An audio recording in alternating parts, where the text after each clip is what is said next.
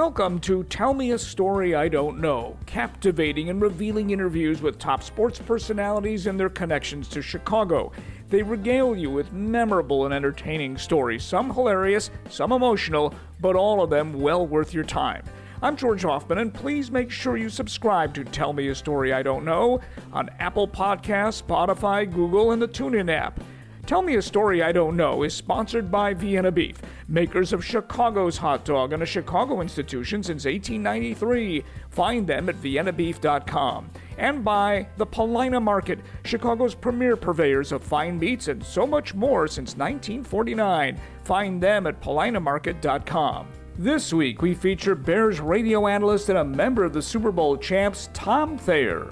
When we'd come up and pull up to these hotels and I would see these thousands of people waiting to get a glimpse of the Chicago Bears, because I grew up in the area, because I was in awe of Walter Payton, I spent that whole year in awe of every one of those guys. I was super intimidated by Mike Ditka. So there was a lot of obstacles I was trying to overcome, even though it was my own team.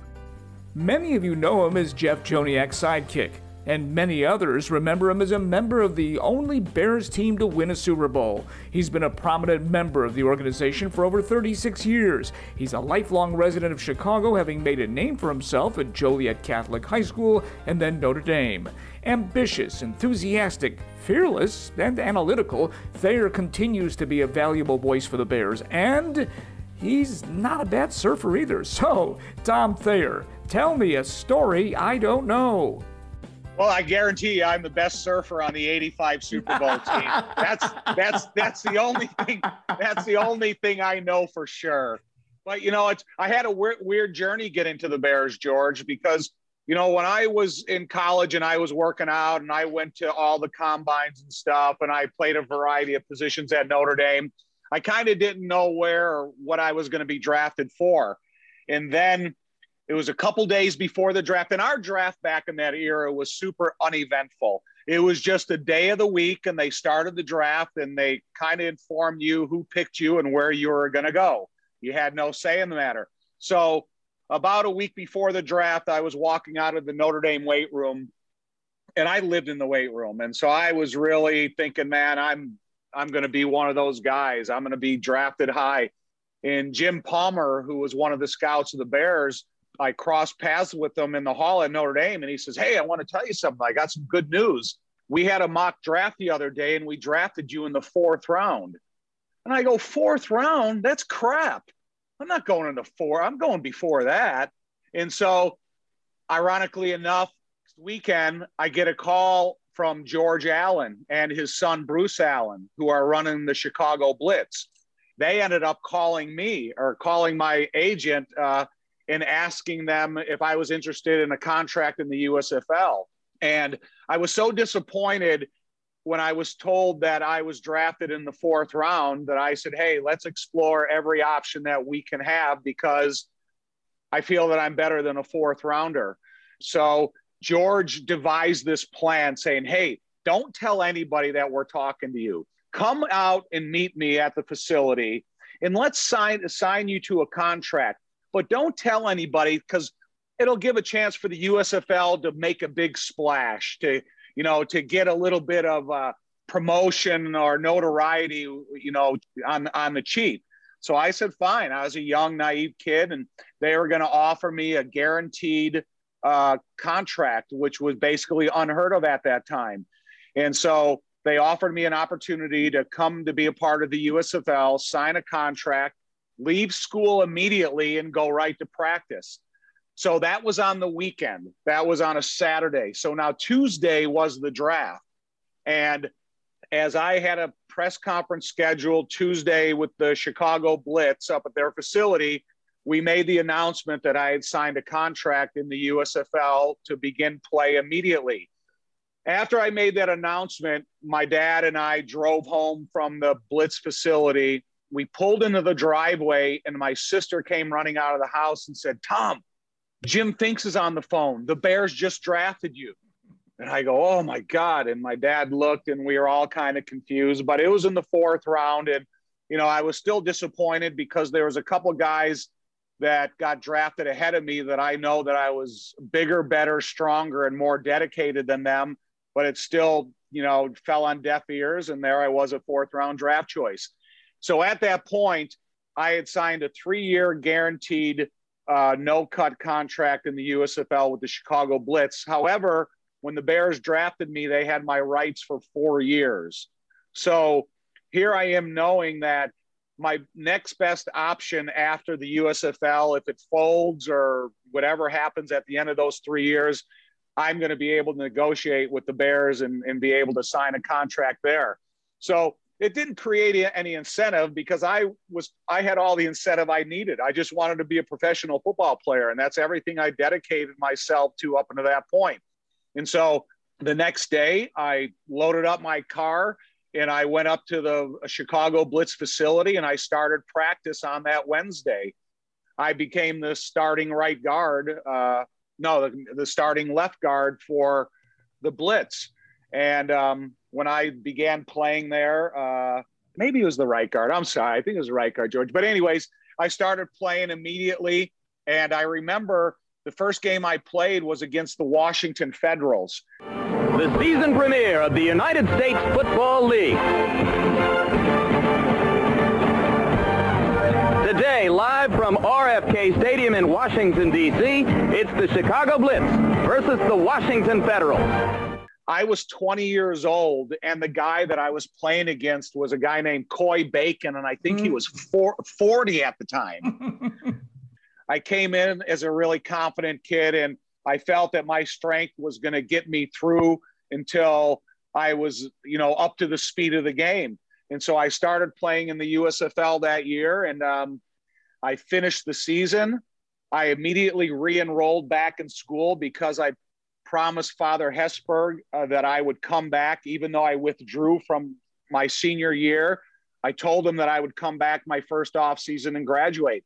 So I went back that off season, fulfilled my requirements and my final hours, graduated at the end of that semester, then went right back to the USFL and played that season.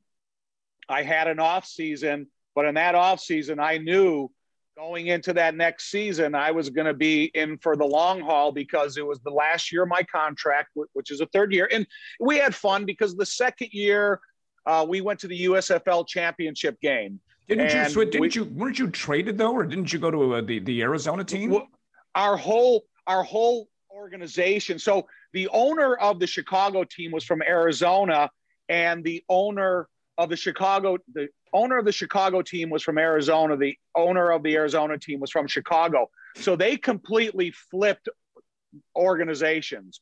So we, as the Chicago team, went out and became the Arizona Wranglers. And then the Arizona Wranglers came in and they became the Chicago Blitz. But I wanted to stay with George Allen because George Allen was a huge, huge influence on my football preparation life.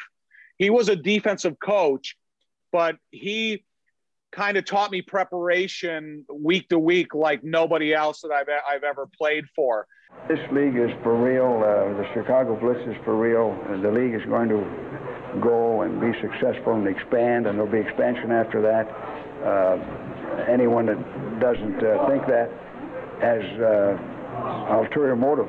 And so I went out to Arizona the 2nd year. We went to the championship game, got beat by the Philadelphia Stars. And so then I had the off season. My 3rd year, we became the Arizona Outlaws because we absorbed the Oklahoma Outlaws, and then we became one team. Hold on. So I have to interrupt you. I have to write this down. This is getting very confusing. I forgot all this. Yeah, but it's kind of funny because my first 2 years, my quarterback was Greg Landry. Yeah. And Greg Landry was a 40-year-old quarterback who, after the 2nd year, at the end of our season, went on and signed with the Bears because they got into a desperate situation at quarterback, and he went to the Bears. And from the Oklahoma Outlaws, our quarterback became Doug Williams. Super Bowl, future Super Bowl success, just a tremendous, tremendous man. I to this day, we are great friends, and I love him dearly. And Interesting, because I was still 20, 21-year-old guy. And from the lessons I was learning from George Allen, they're non-repayable. But also the lessons that I was being taught by Greg Landry and now Doug Williams, they were equally as important. I played my third year in the USFL, played the whole season. The last night we were playing was in July. We were playing at Tempe, and it was like 113 degrees at kickoff. It was unbelievable. It was hot. And I remember in the fourth quarter, they flashed a sign up on the scoreboard, and they said the temperature has cooled down to 107 degrees. And so that, that was going to be the last year of my USFL career, because during about the tail end of the season, I had signed my contract with the Bears. And so I knew as soon as I was done with this game, my car was actually loaded and packed in the parking lot.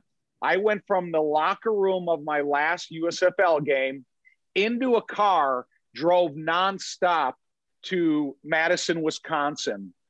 I went there. I bought a Honda scooter. I drove it from Madison, Wisconsin to Platteville, Wisconsin.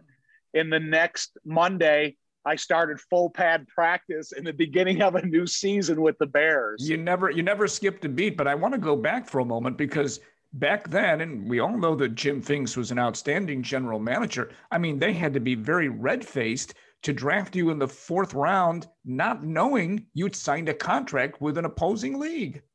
Yeah, but we had to go to 3 different combines. We had to go to one in Tampa, one in Seattle, and one in Detroit. And so the groups of guys that I was competing against, Bruce Matthews, Don Mosbar, Jimbo Cover, Dave Remington, and another guy named Dave Dreschler, a guard that ended up being drafted by the Green Bay Packers in the second round. And again, I'm better than this guy. I'm bigger, I'm stronger, I'm faster, blah, blah, blah. And if Jim Palmer wouldn't have told me that they drafted me in the fourth round, I still would have been under the assumption that I was going to be drafted higher. And I'm not so sure I would have signed that contract. But when I found out that I was going to be a fourth round pick, I'm saying, well, I have a better financial opportunity going into the unknown at that point, because if I was cut by the Bears, then I would have just been on the shelf. And I knew that the USFL was going to give me an opportunity to become a better football player, mature, and be around some experienced NFL guys that were going to help my career. And there's, a couple guys along the way, one of them being our defensive line coach, John Tierlink, who passed away about a couple years ago, who was one of the premier defensive line coaches in the history of football, whether it be college, USFL, or the NFL. And he took me every single day under his wing and was teaching me to become a better offensive lineman. So by the time I went to the Bears, I was definitely more prepared than I was the first day I went to the USFL practice field. I want to backtrack a bit from football to surfing, which is an avocation of yours. And it seems to me as if that's a very dangerous sport. And you've been doing it mostly in Hawaii for a long time. So tell me a story I don't know, how a rugged football player found surfing. After the 1985 season, I went to the Pro Bowl with Jay Hilgenberg. And I had already been to Hawaii as a part of the Hula Bowl as a college all-star game, and just I was in love with the surroundings of Hawaii and everything it offered you in terms of fitness and the ocean and the fitness part of it and everything. And, I just loved what it offered. So then I went out there to the Pro Bowl with Jay. And after the Pro Bowl, we went over to Maui. And so when we went to Maui, we started working out, and we just got right back into working out. And then fitness became a part of our daily routine. And I'm going, wow, I'm getting in better shape here than if I was sitting back home in the winter and just going to the health club and stuff. So I got introduced to that side of it. So then I kept going back there in the off season, and then I met a group of guys that were training every day, and I started working out with them. And I was living in the weight room, and we were doing physical conditioning, and I was in the ocean swimming, and I was doing the things that were keeping me and getting me in better shape by the time I went home when football started. And the whole time I was there, I got really attracted to just watching surfing because the waves come with such regularity, and there's some spots there that the waves are just enormous. And I just admired the courage of these guys and what they were doing and the fun they were having. And so I always said, man, when I get done playing, I'm going to start surfing. And so I always kept that in the back of my mind and kept going out there and kept working out and kept training. And it always kept me healthy and kept me ready. And by the time football was getting ready to start, I was already in shape. I didn't need to get in shape. So when I finally knew that I was ready to retire, my last year, when I got cut by the Bears, I signed a 2-year contract with the Miami Dolphins. I played my first season down there, and I kind of felt that I was mentally done with the sport. And so I went out to Hawaii after my last year playing with the Dolphins. I had a surfboard made for me, and I stayed out there for about 5 months, and I started losing weight, and I started surfing.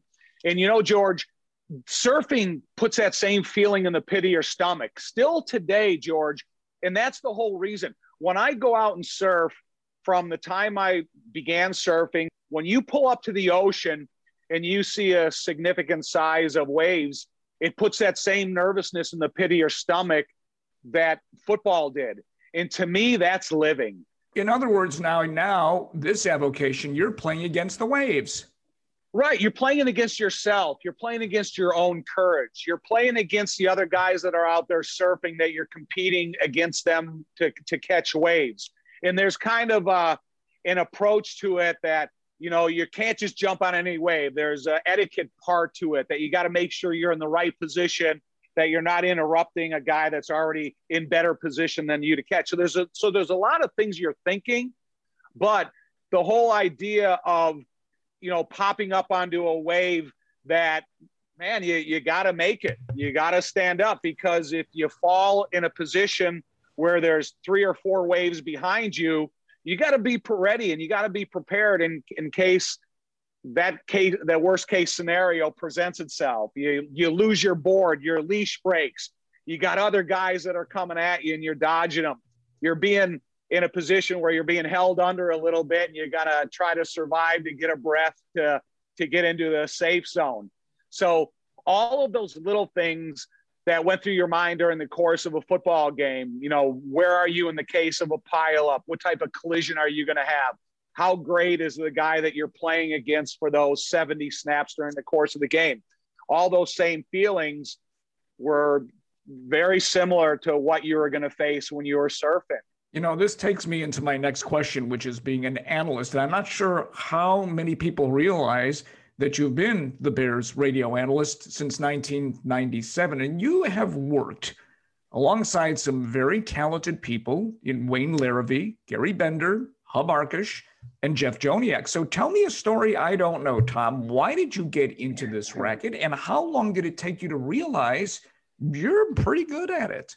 Listen, you know, we can't be interviewing Mitch and ask him about the plays he wants back, because the responsibility of Mitchell Trubisky is not to throw that ball in the first place. And you saw the amount of dark jerseys that were in the end zone, and they have an equal chance to go up for the flight of the football as any other player.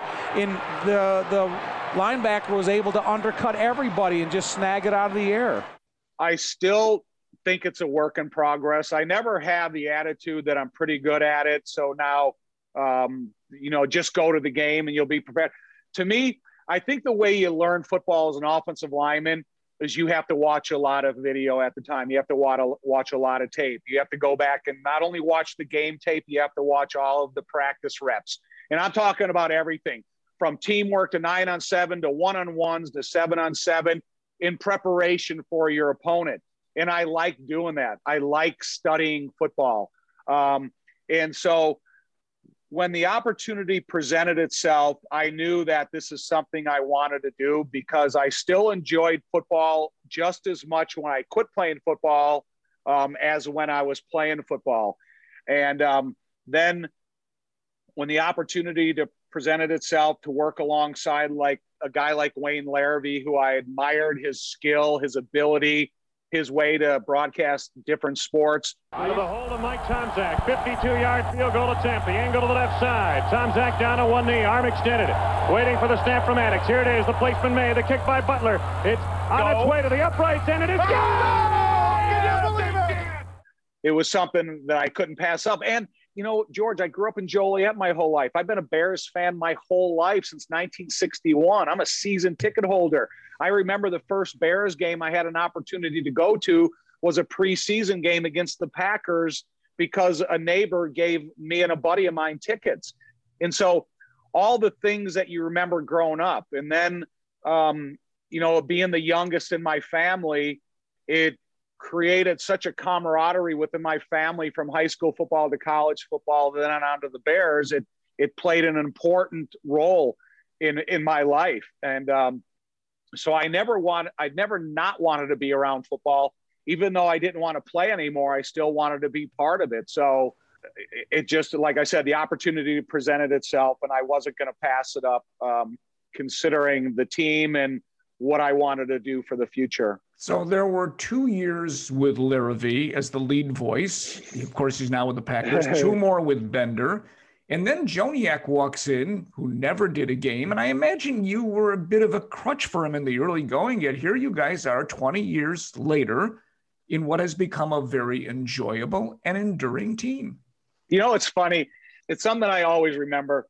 The first game I broadcasted, it was me, Hub, and Wayne, and we're in Croke Stadium in Ireland, and it was a preseason game between the Steelers and the Bears. And so, George, I was prepared. I was over-prepared. I had watched everything from the last 3 years, and I knew everything. I went to practice every single day and sat at every practice. So it was maybe literally, a minute before kickoff. And so I looked at Wayne and I go, Wayne, I hope we do this together for a long time. Is there any last minute advice you want to give me before we start this deal? And he goes, yeah, just don't step on my voice. And so I listen, man, that one sentence of advice is carried through, even though sometimes I have a hard time holding my emotions back. Oh, we know that. I understood what Wayne was saying. And it really has played an important role. And then to speed up into Jeff. So Jeff had said, look, he is in the interview process to possibly doing the play-by-play for the Bears. So we went into the auditorium at Hallis Hall, and we put a game on that had no sound to it. And we broadcasted the game off of video. And that was the tape that he used to introduce his voice to those that were making the decision. And when I sat there and was sitting alongside of him, and we were acting like we were in the stadium doing a game, and I listened to him, I listened to his knowledge, I listened to how fluid he was, I listened to the little nuances of the game that he was picking up that would kind of ignite thoughts, how you would remark to him. You kind of felt like, yeah, this is the guy. And even though it's such a big market in the broadcasting world in Chicago, that he was up to the requirements that's needed in order to do the job. But the examples of his work ethic that I've seen over the last 20 years is just unbelievable. Here's the boot up in the air. Going up for it. Allen Robinson, he's got it! He's caught the ball at the 43-yard line. Flag is down. It's going to be on Green Bay. I think that'll be a fade to black moment with Allen Robinson taking it out of the air.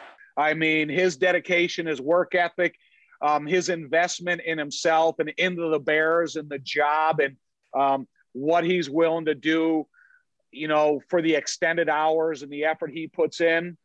The dude is incredible, man. I just admire him. And not to say, listen, Wayne is Wayne. Everybody around the broadcast world knows what a superstar Wayne is. Jeff and I sit there and we go out to every single training camp practice. We sit there together and we talk about every practice, every drill, everything that we see. And it's still the same today. as it was 20 years ago when we began this journey.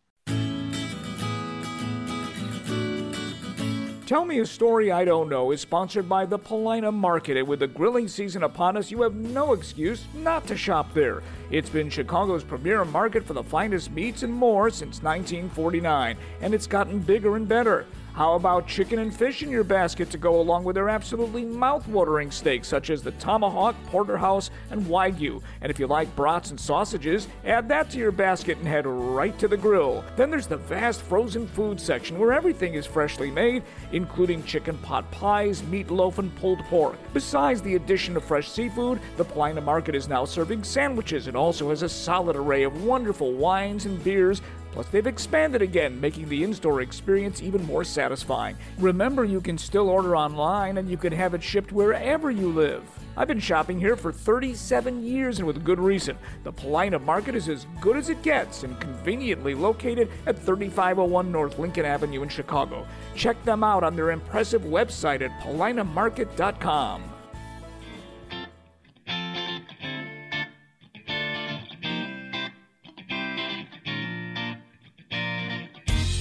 The easiest way to hear more great guests on Tell Me a Story I Don't Know is to follow me on social media at George Ofman. That's OFMAN, just one F, on Twitter, Facebook, and Instagram. And please subscribe to this podcast on Apple Podcasts, Spotify, and the free TuneIn app, and wherever you get your podcasts. We continue with Tom Thayer on Tell Me a Story I Don't Know.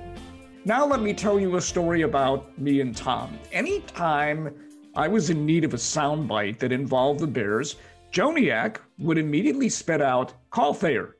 And anytime I would text you or call you and say, "Hey, Tom, listen, I need about 3 minutes of your time," you never hesitated. Matter of fact, you never said no. And the best part of is the questions that I would ask you, you responded unhesitatingly and without missing a beat. You have no idea, Tom, how satisfying that is for those of us who look for that expert that is always there and always good.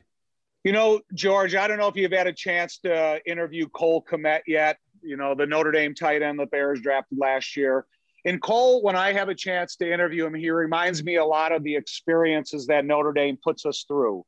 Because one thing about Notre Dame, I was a part of a season at Notre Dame that was the first losing team in 18 years. The Michigan Wolverines have defeated the Fighting Irish of Notre Dame, and they have done it convincingly by a score of 25-7. And when you're a part of that, after my sophomore year, we went to the Sugar Bowl and we played Georgia for the national championship. We got beat. They won the national championship. And then you go through a losing season. You spend a lot of time in front of the mic answering questions on a national stage because you are Notre Dame and they want to hear what you have to say and the reasoning why. And so they prepare you for that. And it's not something that you ran from the microphone. Yeah, I have a lot of respect for the working media that came every day into that locker room and sometimes nervously walked in because of some of the questions they had to ask. But it's more of the respect I learned for the media at my time at Notre Dame that carried us through to the USFL, to the NFL. And the USFL was a small snippet of any media exposure. But then you come there to Chicago and you become a part of the 85 Bears. And man, it's a parade of media every single day. And you look across the locker room, right directly across from me was Mike Singletary. On the other side of the locker room was Walter Payton. In walks William Perry.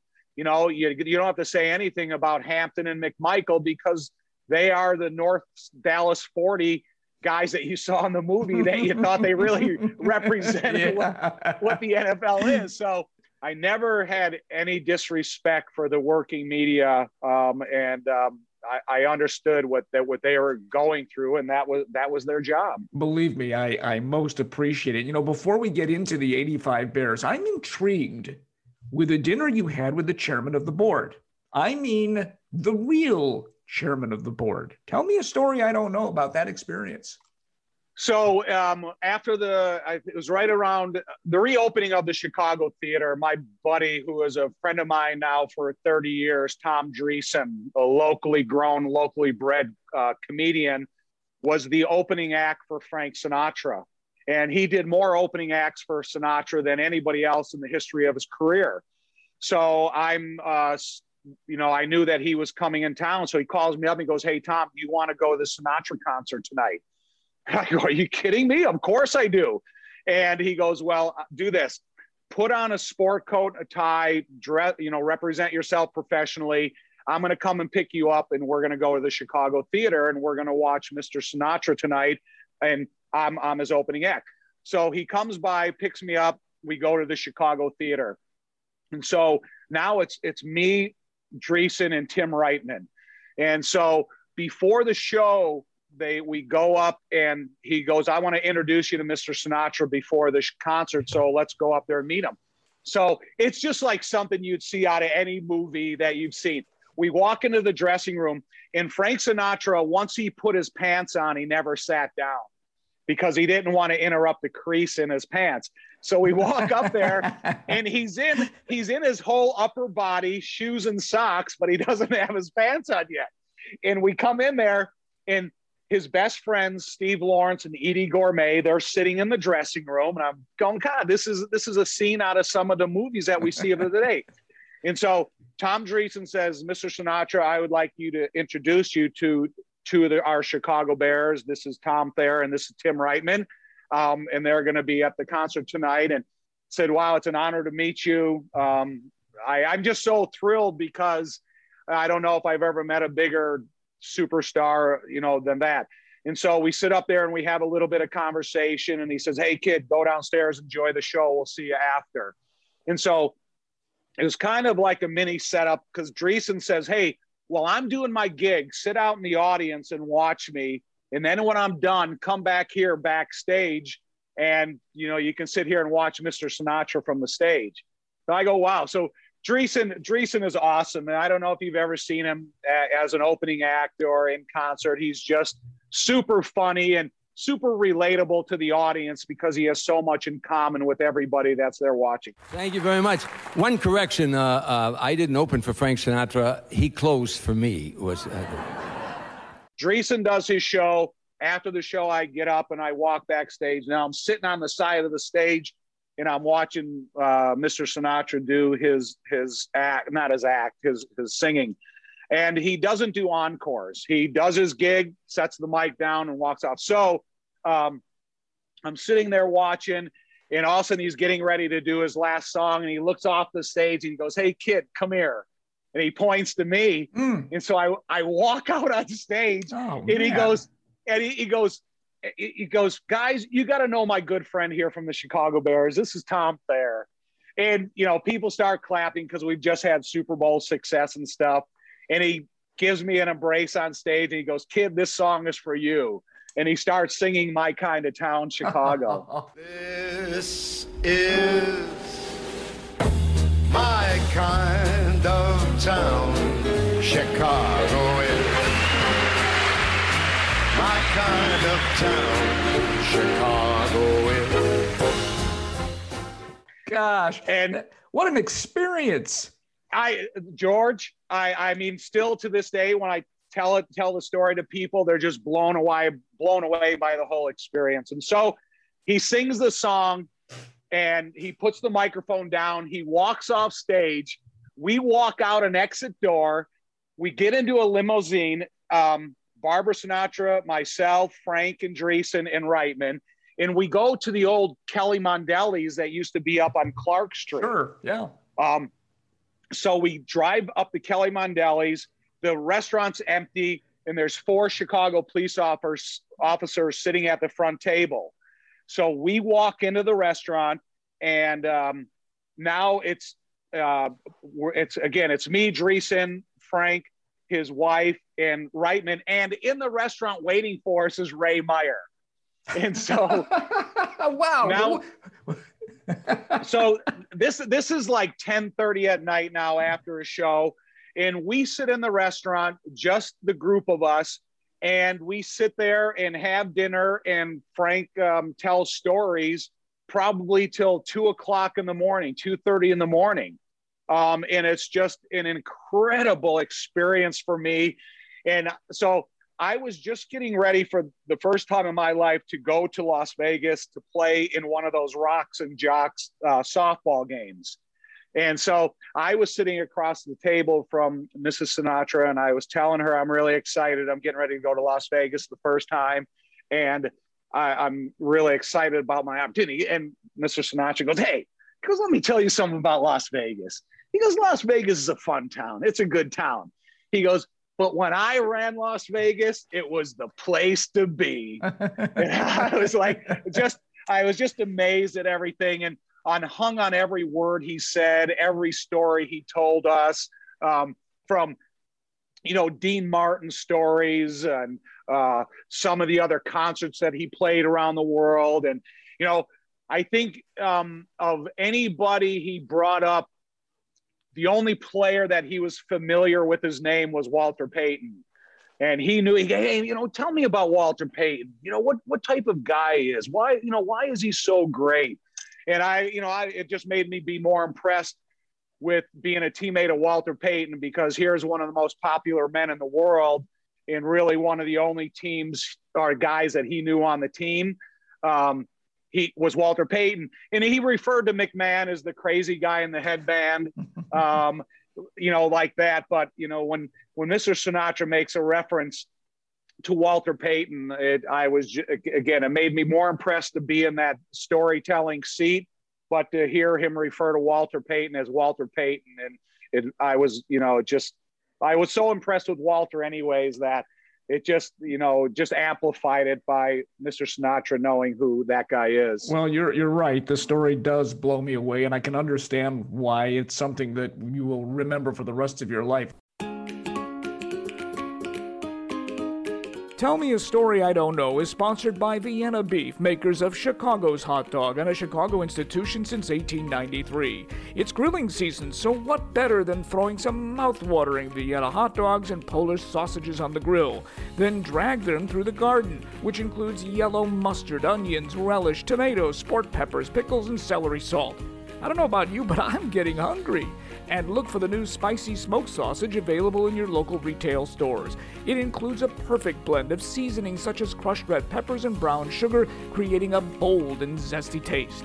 Vienna products are available just about everywhere, from restaurants, grocery stores, and the ballpark, Sox and Cubs, museums, and zoos. You can't miss them. Plus, you can purchase them online coast to coast at viennabeef.com and Amazon. Vienna also has Farm Acres chili, mini bagel dogs, condiments, and classic deli meats. Take the word from a guy who grew up on Vienna products. It's the mark of excellence since 1893. Check them out at viennabeef.com.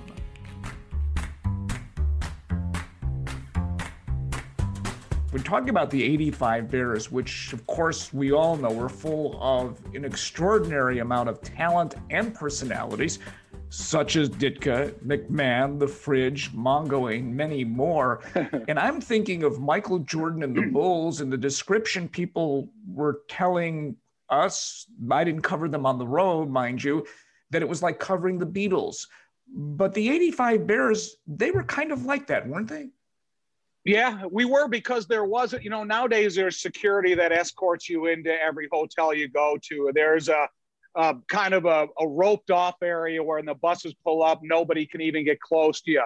When the buses pull up, you go into some entrance that isn't identified by all the people waiting out in front. Back then, buses pulled up, thousands of people waiting there with all type of items to be autographed, or just wanted to get a picture of Walter or stand next to McMahon, or see Dan Hampton and Steve McMichael in real life. And it was just, for me, George, I spent that whole year in awe of the team I was playing on, because when I was playing in the USFL, I had a couple guys that had experiences with the Bears. One of them was our center, Jerry Sullivan, who had an opportunity to try out for the Bears. And here's a guy that played 10 years in Cleveland and then came to the Bears. And he was kind of giving me forewarning of how physical the practices were, how real the everyday life was for an offensive lineman playing against McMichael and Hampton and that whole defense. And to be prepared for it, because it wasn't going to be an easy task to go in there and make that football team. So I was nervous. I was in an awe. And then I played with another guy who was a defensive lineman on our team, and his name was Mark Bubin, and he was Steve McMichael's roommate in New England when they played there together. And this guy Bubin was as crazy as McMichael, and he also gave me a heads up of going, man, you wait till you get around this McMichael guy. This dude's a whole different character. Yeah. And all of my real appreciation for Steve and how he took me under his wing and how he taught me the day-to-day preparations and how you had to be prepared mentally and physically to play at the level that they expected us to play at. Steve did as much for me as anybody I've ever come across. But again, it was more of the respect I had for them in all of the Bears because of some of the lessons I was learning from the guys I was playing with in the USFL.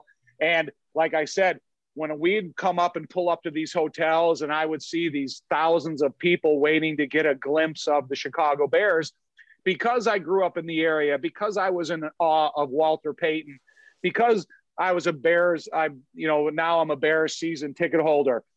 I spent that whole year in awe of every one of those guys. I was super intimidated by Mike Ditka, and I wanted to earn the respect of Dick Stanfeld, our offensive line coach. So there was a lot of obstacles I was trying to overcome, even though it was my own team. So why, the question will always beg, Tom, did you guys not appear in, let alone win, more Super Bowls? I think we had too many interruptions at the quarterback position at the most significant time of the season. We had injuries to Jim. We had different guys playing quarterback, from Flutie to Tom Zach to Fuller, and then back to McMahon and stuff. And I think when you have a defensive coordinator and an opponent preparing for a quarterback that they know is either injured or has limited starting experience, it gives them the edge. And it wasn't something that we were able to overcome when the most important position on your football team was not, the guy that was the best on our team. And that was a setback, and it hurt us at the most important time of each season. It's remarkable when you talk about quarterbacks that the franchise really hasn't had an enduring franchise type of quarterback since Sid Luckman. But they did make a bold move during the draft when they managed to move up and select Justin Fields. I'd like to get your impressions of that move and whether you think, A, Fields can succeed, and B, if there will be enormous pressure on him and management. There's always pressure. Every one of these guys knows there's pressure. There was pressure on Justin Fields when he decided to leave Georgia and enter Ohio State. I can't even imagine the pressure on you at that point in a much younger man's football life when you're saying, okay, if I'm not going to have the opportunity in Georgia, I'm going to go to one of the biggest programs in the country. And then you imagine the pressure he has walking in there the first day and say, wow, where'd this guy come from? Who is this? Why did he transfer here? So Justin Fields, he understands pressure. And I think that he was able to fulfill everything that was expected of him throughout his career at Ohio State and probably exceed some of the expectations that he was presented with. And I do think he's up to it. When we started the draft broadcast this year, I didn't want the Bears to do any trades or to put any future assets in a tradable position to get another player. But when they went up to the podium and they announced Justin Fields, I didn't think it was realistic that they would have an opportunity to get him. When they announced his name, I was glad they went up and got him. With the 11th pick in the 2021 NFL Draft, my Chicago Bears select Justin Fields, quarterback, Ohio State.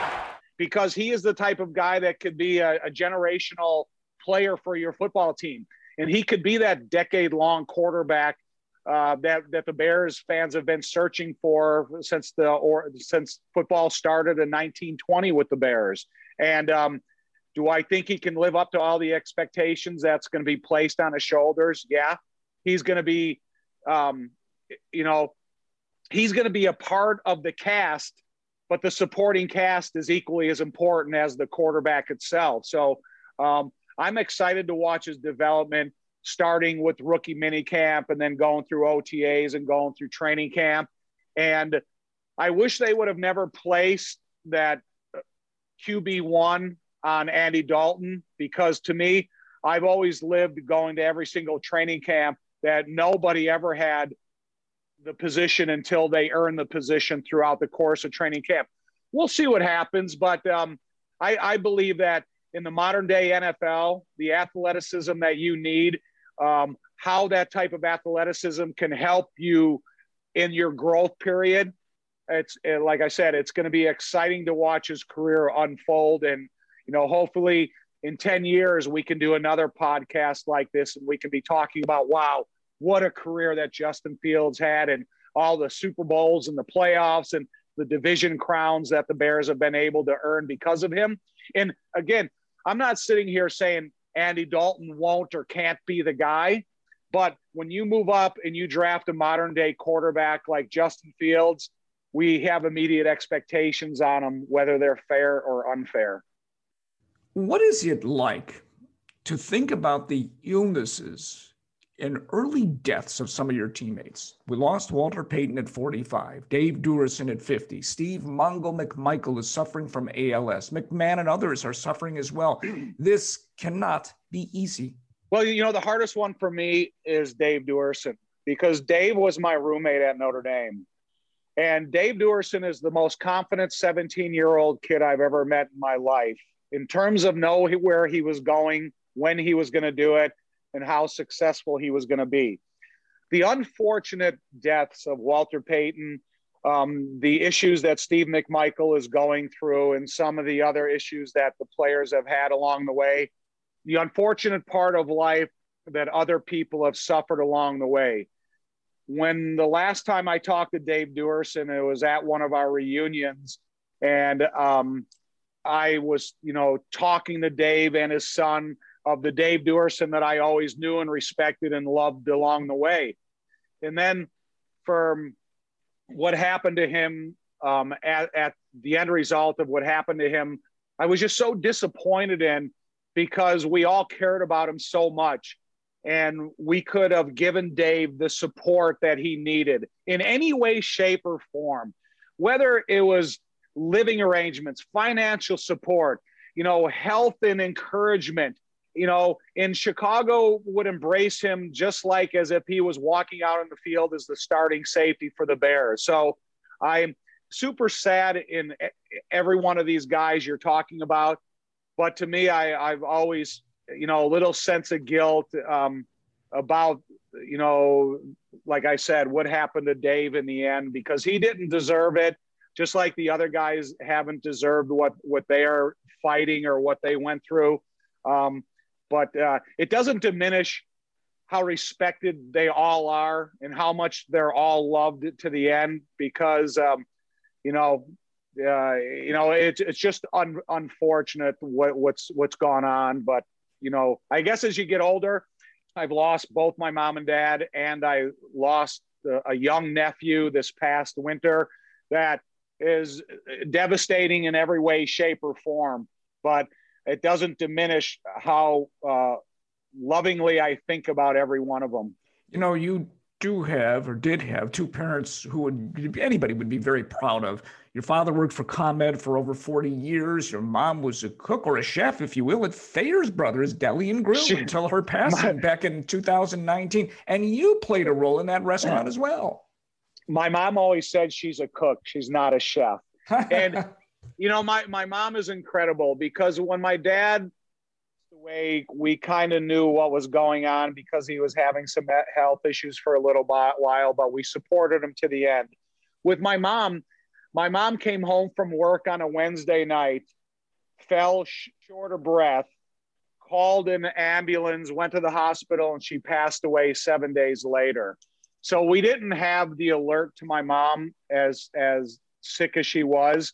However, that's exactly what she wanted to do. She wanted to work up until the day she could no longer work. And that's exactly what she did. And I think the love and support that my mom and my dad gave us as a family, we were able to reciprocate in every way possible to my mom and dad, support them, take care of them, and be by their side up until their last breath. And it's heart-wrenching to think about, but like I said, like the memories I have of my teammates, I have the same great memories of my mom and dad. You played at Joliet Catholic. You played under Gordy Gillespie. You played at Notre Dame under Dan Devine and Jerry Faust. You played with the Bears under Mike Ditka. I have to believe you still love what you do for a living, and I also imagine you're not about to walk away from it anytime soon. I hope not. You know, football means a lot to my family. Like I said, the camaraderie that it's created. You know, George, when my older sisters never were able to go to college just because we didn't have those kind of finances in my family. And so they went to work as soon as their high school time was over. My brother earned a scholarship. He set an example for me that was so inspirational that I was able to earn a scholarship also. And then we went to college. Every one of my nieces and nephews since that time have gone on to college. And I think it was the lead example set by my brother and his achievements, and then what we were all able to accomplish. I have a nephew who's a dean of students. My brother still coaches freshman football at Joliet Catholic. Each one of my family members have gone on to just do an incredible job with their families and their kids and their work ethic life. And as much as my mom and dad were the inspiration, my brother set an example to all of us that we were good enough to earn a position to get into college that my mom and dad didn't have to pay for, that, you know, we could even try to set an example for everybody coming behind us. You know, I have a nephew that's a doctor. I have two nieces that are attorneys. I have a niece that works for the Chicago Catholic League's charity. And when you see what they have all been able to accomplish, I think it all stems from the work ethic that my mom and dad have demonstrated to all of us throughout their life. I asked this final question to all of my guests, Tom. If not for football, what would you have been? I had no other option, George. I never gave myself another option. I never had the fear of failure. I had such the fear of failure that I never had a plan B. I would have crossed that bridge when I came to it, but when I started being dedicated to football, to the weight room, to the conditioning, to the people that I surrounded myself with, that I knew that where I was going, and I knew that there was not going to be anything that was going to hold me back. It's safe to say that it's all worked out, Tom. Thank you, Tom Thayer, for telling me a story I don't know. Thank you, George. My thanks to WBBM Radio, the Chicago Bears, ABC Sports, The Huckabee Show, and Jazz Break TV for those fabulous highlights. Thanks, as always, to TJ Reeves for putting this podcast on the map, Will Hatzel for his deft editing, TT Schinken for her artistic touch, and Ken Schreiner for always being there. And of course, to our presenting sponsors, the Paulina Market. Find them at paulinamarket.com, and the Vienna Beef Company, in business since 1893. You can find them at viennabeef.com. Join me next time for another edition of Tell Me a Story I Don't Know. I'm George Hoffman, and that's all she wrote. Support for this podcast and the following message come from Corient. Corient provides wealth management services centered around you. They focus on exceeding your expectations and simplifying your life. Corient has been helping high achievers just like you enjoy their lives more fully, preserve their wealth, and provide for the people, causes, and communities they care about. As one of the largest integrated fee-only registered investment advisors in the U.S., Corient has deeply experienced teams in 23 strategic locations. Corient has extensive knowledge spanning the full spectrum of planning, investing, lending, and money management disciplines. Leverage Corient's exclusive network of experts to craft custom solutions designed to help you reach your financial goals, no matter how complex they may be. Real wealth requires real solutions. For For more information, connect with a wealth advisor today at Corient.com. That's Corient.com. Corient.com. This country was built on a distinctly American work ethic, but today, work is in trouble. We've outsourced most of our manufacturing to other countries, and with that, we sent away good jobs and diminished our capability to make things. American Giant is a clothing company that's pushing back against this tide. They make a variety of high-quality clothing and activewear, like sweatshirts, jeans, dresses, jackets, and so much more. All made right here in the USA, from growing the cotton and adding the final touches. So when you buy American Giant, you create jobs for seamsters, cutters, and factory workers in towns and cities across the United States. And it's about more than an income. Jobs bring pride, purpose. They stitch people together. If all that sounds good to you, visit American-Giant.com and get 20% off your first order when you use code STAPLE20 at checkout. That's 20% off your first order at American-Giant.com with promo code STAPLE20.